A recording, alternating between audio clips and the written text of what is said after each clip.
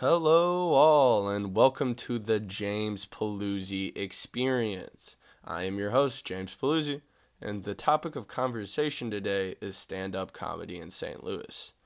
I'm really excited to speak on this because of my love for stand-up comedians and their work. I love watching YouTube videos of comedians' performances, and now I actually have a reason to go see a live performance.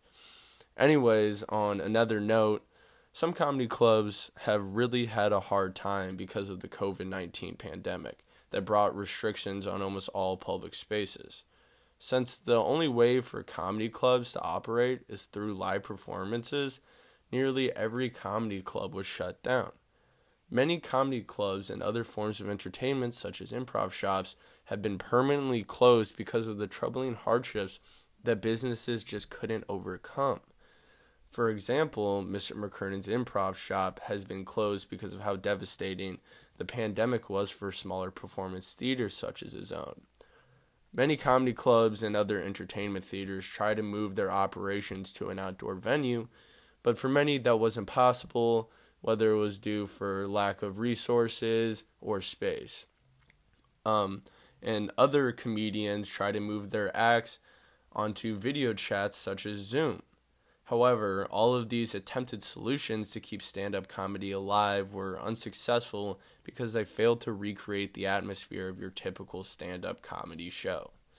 Not to mention the fact that people are scared to spread the disease to themselves and their loved ones, so many people sacrifice going to events like this to protect their friends and their family. With these factors at play, there was neither a demand for stand-up comedy nor a supply. This dug the industry into a deep hole, and it seems that only the bigger stand-up chains and other successful comedy clubs were able to make it out of this hole. However, it looks like comedy clubs are beginning to make their way back to normalcy.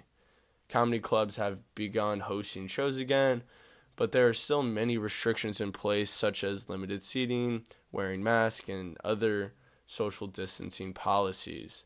With the reopening of comedy shops, I can now go and experience the comedy that St. Louis has to offer. Before I get into the specific comedy clubs that St. Louis has to offer, I want to talk a little bit about why humans are so attracted to stand-up comedy, and why people keep coming back to stand-up as a form of entertainment. Also, how stand-up can bring about social change in the world. Laughing is a big part of how humans communicate with each other. It is also a universally loved thing and something that almost everybody does. A sound engineer by the name of Charlie Douglas in 1950 created laugh tracks that we hear in sitcoms on TV. The purpose of these laugh tracks is to encourage the viewers to laugh at the punchlines of the show. This is because people are much more likely to laugh when the presence of others laughing. Because of the social cue that comes along with laughing, it encourages those to laugh along with the show. When one person laughs, it invites others in the group to laugh too. This plays a huge role in why comedy clubs are so popular today due to the fact that being with others makes laughing easier. When people are laughing, it makes others and the environment feel safe and comfortable. Comedy clubs are a place where people can escape the stresses of their everyday life and just live in the moment, enjoying themselves in the company of others. Stand-up comedy can also be looked at as a way for comedians to bring about social change in the world.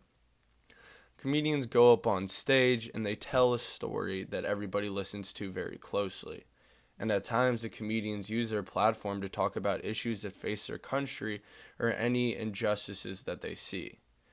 Most people are scared to comment on social injustices because they tend to be uncomfortable topics to talk about. So when comedians bring up these more serious issues in their performances, it can help influence the comedian's audience.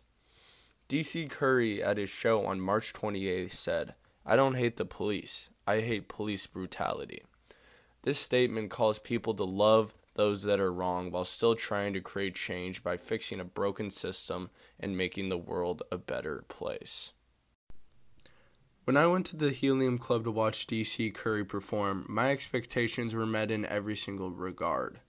DC Curry is truly a veteran in the stand-up comedy game, and you could tell this by how calm and confident he was while performing on stage, which allowed him to give a stellar performance.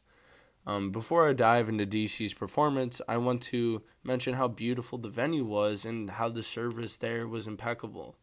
I arrived approximately 10 minutes to showtime, and when I walked into the venue, I was almost immediately brought to my seat by a very kind gentleman. The stage where the comedians perform is in the basement, so we had to walk down a flight of stairs, and then you would enter a very large room, and the stage was at the front, and closer to the stages there were seating areas, and in the back there was places where people could stand and watch the show, so there was a variety of seating options there. The atmosphere of the room was very lively and welcoming. From the moment I walked in, the room was loud with chatter and laughing before and after the show, actually. Moments before the show started, the lights in the room were dimmed, which quieted the audience down, and a spotlight was pointed at a chair on the middle of the stage. Next, the opening act came out and gave an awesome performance, and that was a great segue into the main event of DC Curry. When Mr. Curry came out, he came sporting a very nice suit with a glass of whiskey in his left hand, a cigar in his right. My first impression of Mr. Curry was that he seemed like a dude that doesn't know his age and really likes to party. However, throughout the show, I learned that he was not only an amazing comedian, but a person that knew how to work a crowd and was very wise. Throughout the show, the crowd was on the edge of their seats and listening very intently to what DC was going to say next because they wanted to hear what jokes he had to say because he was just so funny. He also showed his views on controversial matters such as religion and as well as social injustices such as the oppression of African Americans. He had many good points. For example, when he said, "I don't hate racists, I hate racism," meaning that you should love everyone. Mr. Curry says that he does not hate people, he hates ideas such as racism or sexism. He also said how everyone should love others by being a model of Jesus.